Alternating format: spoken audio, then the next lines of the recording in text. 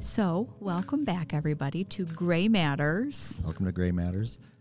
Name kind of rolls off the tongue. I know. like it. The more we say it, the more I like it. So, Rob, what do you want to talk about? Well, there's a lot of different topics we can talk about, and we're staying on our theme of multiple sclerosis for MS. Mm-hmm. You want to talk about spasticity? Yes, I do. It comes up a ton. We spend a lot of time managing it. And I think sometimes patients don't know they have it. So I think maybe getting more insight into it would be good. Let's do it. All right. So what? Yeah. Good way to start is, what is spasticity? What is spasticity, Dr. Jeans? So the way I describe it to patients is muscles that are activated when they don't intend them to be activated. And this isn't something that happens to all muscles equally, some muscles more than others. And so when you tighten muscles in different patterns, it can pull you in different ways. So as an example, sometimes people will get Charlie horses or cramps in the calves, or maybe their toes will get stuck, cramped, and the toes will pull in different directions. And that's one way that spasticity can manifest in patients. Other things that we might see sometimes is a sense of tension or aching or cramping. And what I'll tell patients is it's sort of it's in part resisting movement. It's sucking up the energy, and energy is not limitless in MS. Yep. So it is an important symptom to identify and treat because it can preserve energy, and you need that energy for other things in a day. One of the things I think is fascinating, and one of the things that shocks people when I say it to them, patients or people that know much about MS and what it can do or have seen MS cause things to them, is that MS doesn't cause weakness. And that's a weird thing to hear, because certainly we can see people that have, that need a walker or a wheelchair or something because they can't support themselves on their legs and things. So we see weakness, but MS doesn't cause weakness primarily. MS causes spasticity, which leads to weakness. So get sciencey for me, Rob. I love getting sciencey. I know you do. So the brain kind of works backwards from the way that you would think. So you would think that if you need to reach your hand out to grab something, that your brain sends a signal in some pathway from point A to point B to tell the muscles in your arms to move in a certain way, to turn them on in a certain order. That's not what it does. It does the opposite of that. What it does is it sends a signal to selectively shut off the muscles that should not be active when you're making a movement. And that might seem like a potato or potato thing, but it really sort of illustrates why things like multiple sclerosis, or really any problem in the brain or spine, in the central nervous system, can cause spasticity. Because if you are unable to shut muscles off and you try to reach out to grab a cup, you are fighting all of your muscles along that way. You're fighting yourself. So you can't put the brakes on the muscles that you need to put the brakes on. Can't put the brakes on. And you're having to work extra hard. And that makes whatever you're doing much, much harder to do. So it makes the load higher. And what happens to someone who has something that becomes very difficult to do? They stop doing it. Mm-hmm. If every time you try to lift your leg and you're fighting a ton of bricks because you can't get those muscles to relax, you're going to stop trying to lift your leg. And when that happens, then the muscles start to atrophy, and then people can start to get weakness. And then it becomes a snowball because it becomes weaker, the muscles tighten up, harder to lift, less movement, more weakness, muscles tighten up. So the spasticity thing is a big deal. It's really central to much of the dysfunction that people can have from MS. And this is true, by the way, of other conditions. So when you affect the brain with anything that causes a problem, so you say a stroke in an area or a tumor or a lesion from MS, it can cause the same symptoms. We would see this spasticity in the same area, regardless of what the thing was that caused the damage in that spot. I think that speaks to this being a brain thing and not just an MS thing. Yes. When you interrupt those break messages, those stop messages and everything's go and tight, Yep. that's what you'll see.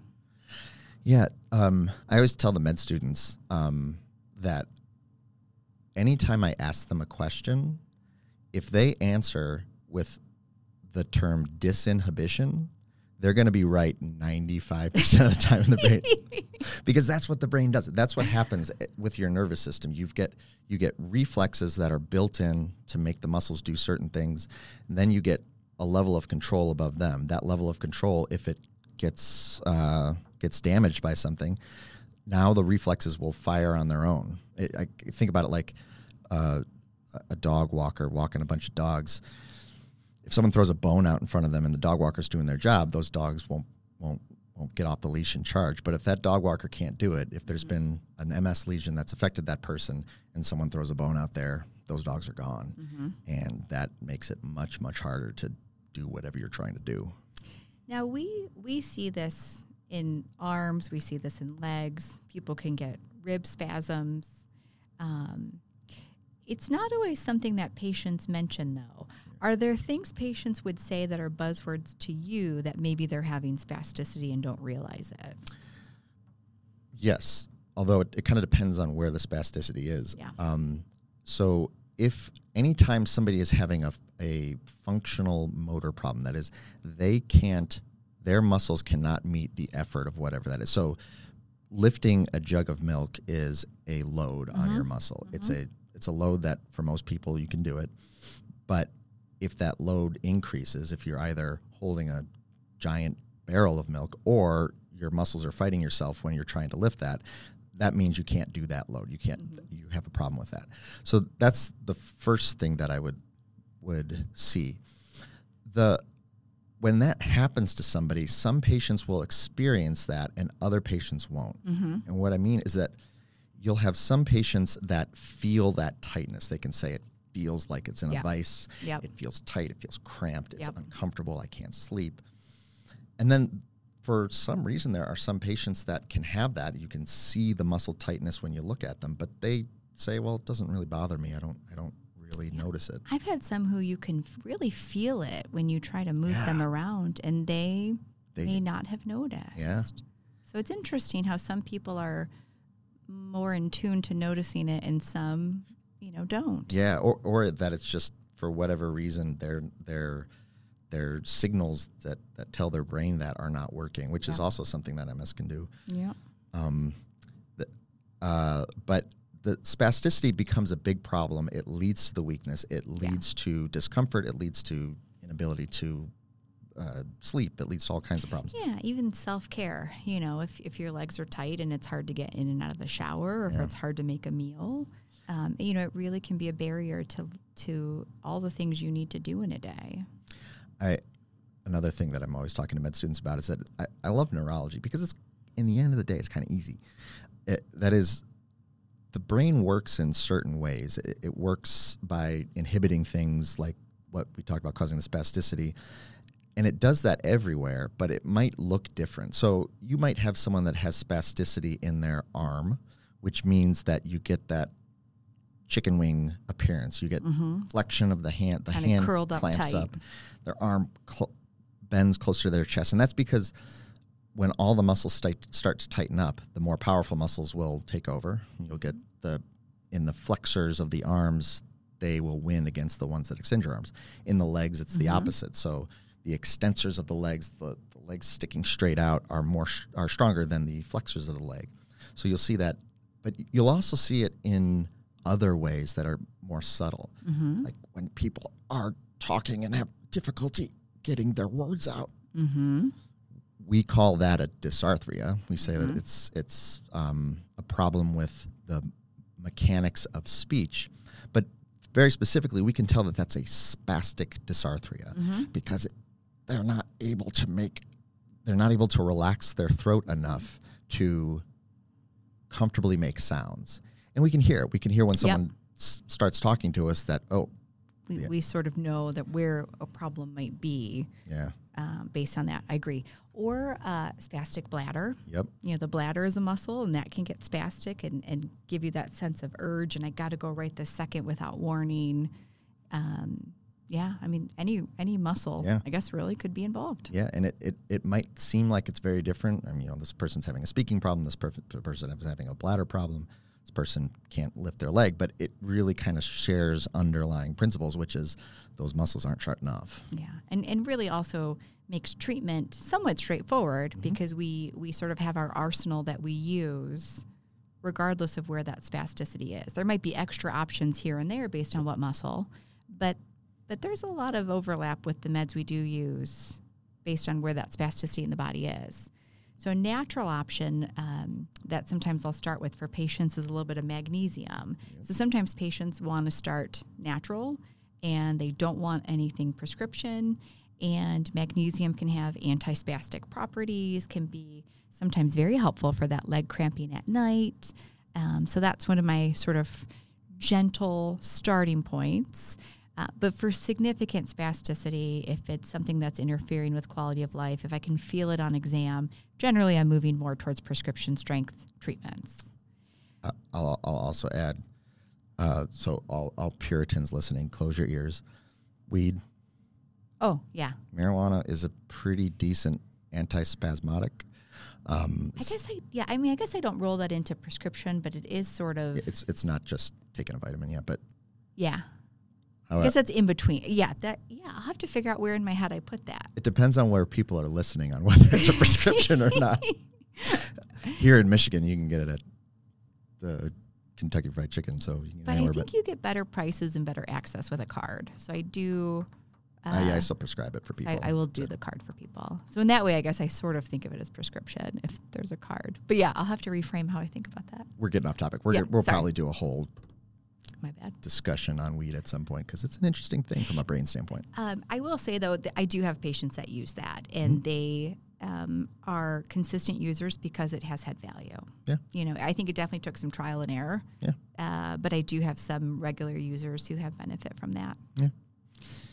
Going from a prescription standpoint, and maybe starting with some of the pill options, do you have some that you like to use, some that you don't like to use? What do you do in a day? Yeah, so muscle relaxers is kind of a broad category that we utilize, and there's a lot of them.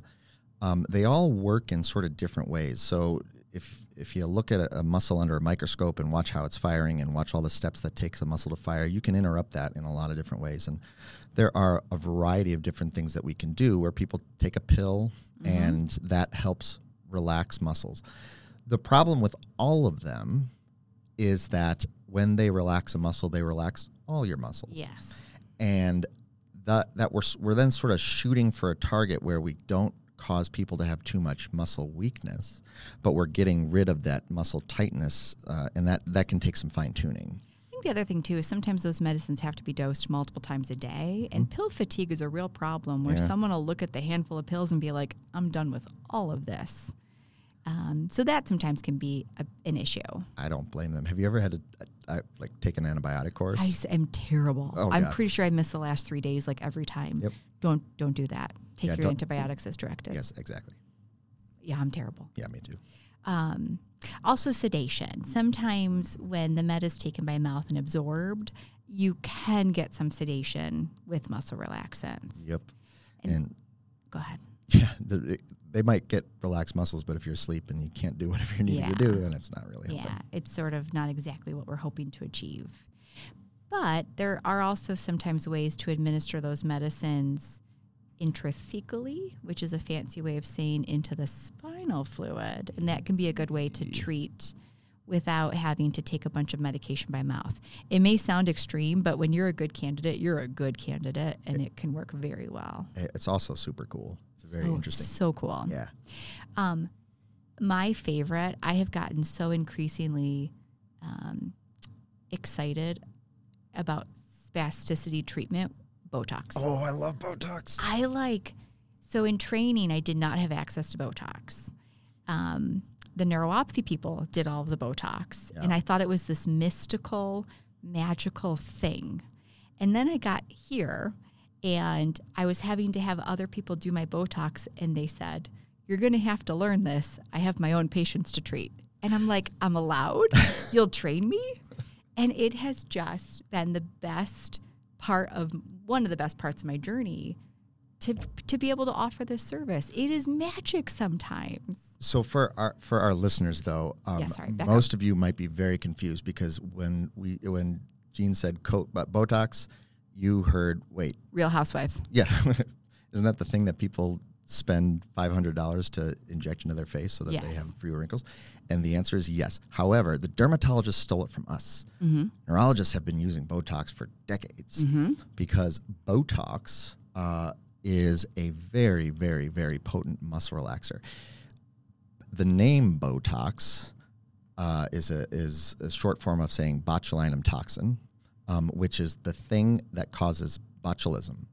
It is one of the most potent and one of the most deadly substances known to man. It's something where I've heard at one point that a teaspoonful of botulinum toxin was enough to kill a stadium full of people. That you're really making it sound good. No. However, that part actually makes me feel better because the formulation that's used is a local formulation that means the Botox can only stay in one place. And we know that it can only stay in one place because it's so deadly. Because Botox has been around for decades. If there was even a 1 in 10 million chance that it got into your bloodstream and killed you, we'd have known about it. I think that's also why I love it so much is you have complete control over where it goes. Exactly. When you take a med by mouth, and I'm not hating on meds by mouth, but you lose some of that in the metabolism through the liver, and it has effects in other places. With Botox, it is where I am putting it. Exactly. And I can pick and choose the muscle, the placement, the dose, and that level of control. I'm not a control freak, but that level of control I very much enjoy as I'm treating this symptom. So when you put the downside to Botox, the problem with Botox is it has to be injected. So, but it's a small needle. It's a very small needle. Super small. Yes. And I will say in general that patients will say, yes, it is a poke. I don't love a poke, but when it works well, it is worth it every time. The second treatment of Botox is really easy for people. The first treatment is they're sweating. Yeah. First treatment, they're tense, they're afraid.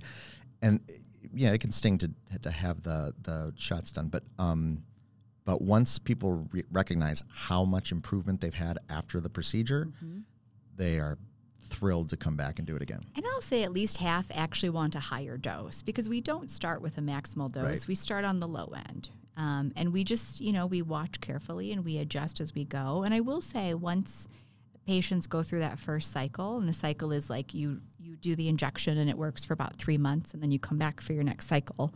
Usually they're starting, now that they know what it can do, they'll say, hey, what about this area? Or can we go up on this dose? And patients really, I think, once they see the benefit, can start to listen to their body and figure out where else placing it might be helpful. Yep.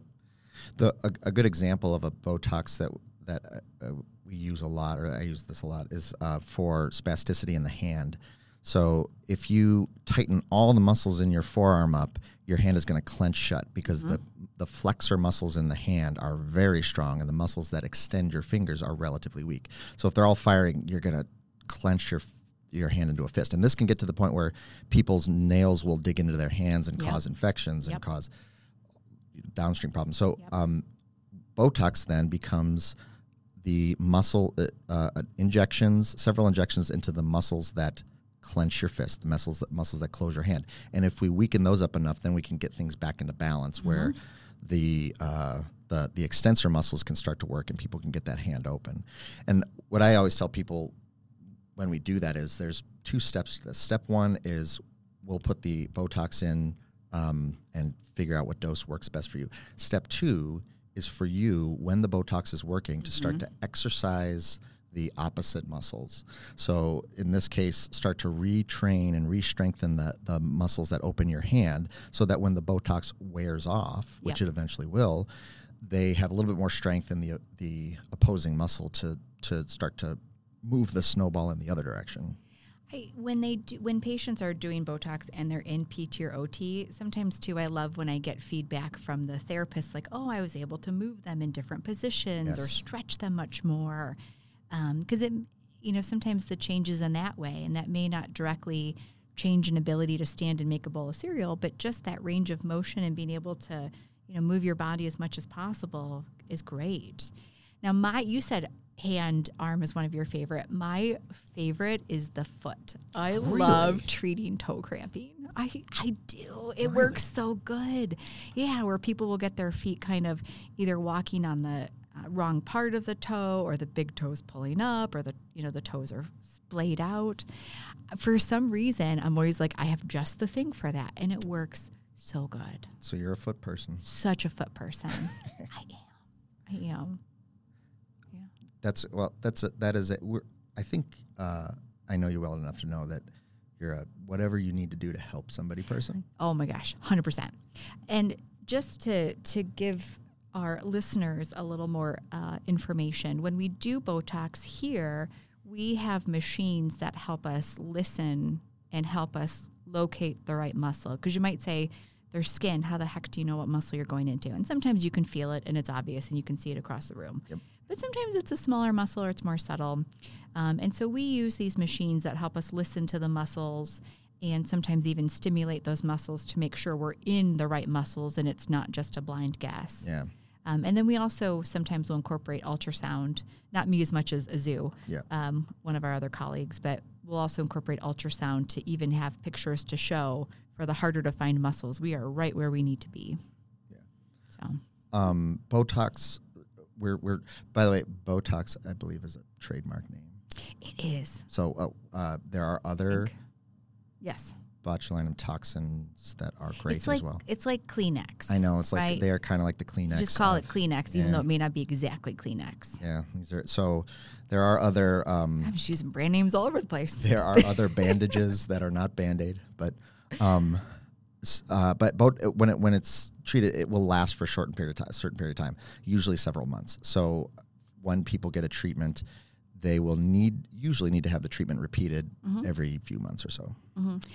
And some people will try to space it. I've never really found that super duper successful. Yeah. People have tried, but usually sticking to that 3-month window seems to give the most benefit. Yeah. Sometimes it's not quite 3 months. We can't do it more than every 3 months. Tell me why. It is because your body is brilliant at everything. And one of the things that it does is it can build antibodies to things that you either inject or take. So the more frequent you do something, in particular Botox, the higher chance there is for your body to build up antibodies against the Botox, at which point it becomes useless. So, or much less effective. So we space it out enough to ensure that that risk of the antibody formation is pretty low. And where you might have to be a little careful is if you are doing it for cosmetics and the bladder and the limbs, and you're kind of different appointments, but consistently exposing your body, that might be one time to think about your dosing strategy. Yep. And I forgot, like, the first line treatment of spasticity, like the first thing, even before magnesium. The most important thing. Oh my gosh. I feel like an idiot now. Stretching. So stretching's a big deal, stretching. y'all. I forgot you. You matter. The physical therapists are rolling their eyes at us, as they should. Stretching is such a big deal. Yes. And it's something that what I tell my patients, you need to do it consistently. You can't stretch on Tuesday and see the effect on a Friday. This is something that you, in a perfect world, are doing multiple times a day to really give those muscles a chance to just be put in a different position, because you're going to compensate and you're going to change how you do things because it's easier. But you got to take that time and really, whether it's comfortable or not, do the stretching. Sometimes I feel like stretching becomes one of those things that doctors or nurses or providers will tell people, and they kind of say, yeah. Like, you should eat healthy, you should exercise, you should get good sleep. And everybody's like, yeah, I know that. And stretching is something that people with spasticity, people with MS should do. And they kind of say, yeah. No, but it's a really important thing. All people, too. All people. I mean, if you think about, like, I'm not as limber as I was when I was 20, and maybe if I stretched, I would be.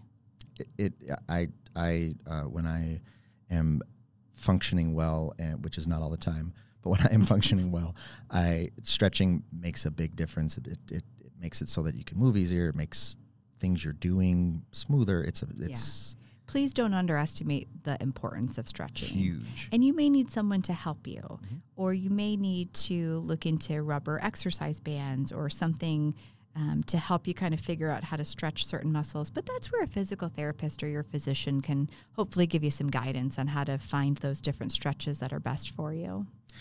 Yeah, if anything, going back to the whole brain working backwards thing, stretching is often more important than strengthening. If you think about it, if your problem is primarily spasticity, the tightness of the muscle, and you just strengthen your muscles, you could be strengthening the spasticity. You'd be making things worse if that's all you're doing it. So the stretching part is thing number one. Yeah. That should have been the first, but we're finishing on a high note. That's right. We planned that. Yeah, totally. Obviously. Whole time. It's been great, as always, talking to you, Jeans. I always learn a lot, and I appreciate everyone's ears, and always good to work with you, Dr. Rob. If anybody has ideas for brain neurology, we've been talking a lot about multiple sclerosis, but if anybody has ideas to shows that you want to hear about, information you want to hear about, topics you want to talk about, please feel free to send us an email.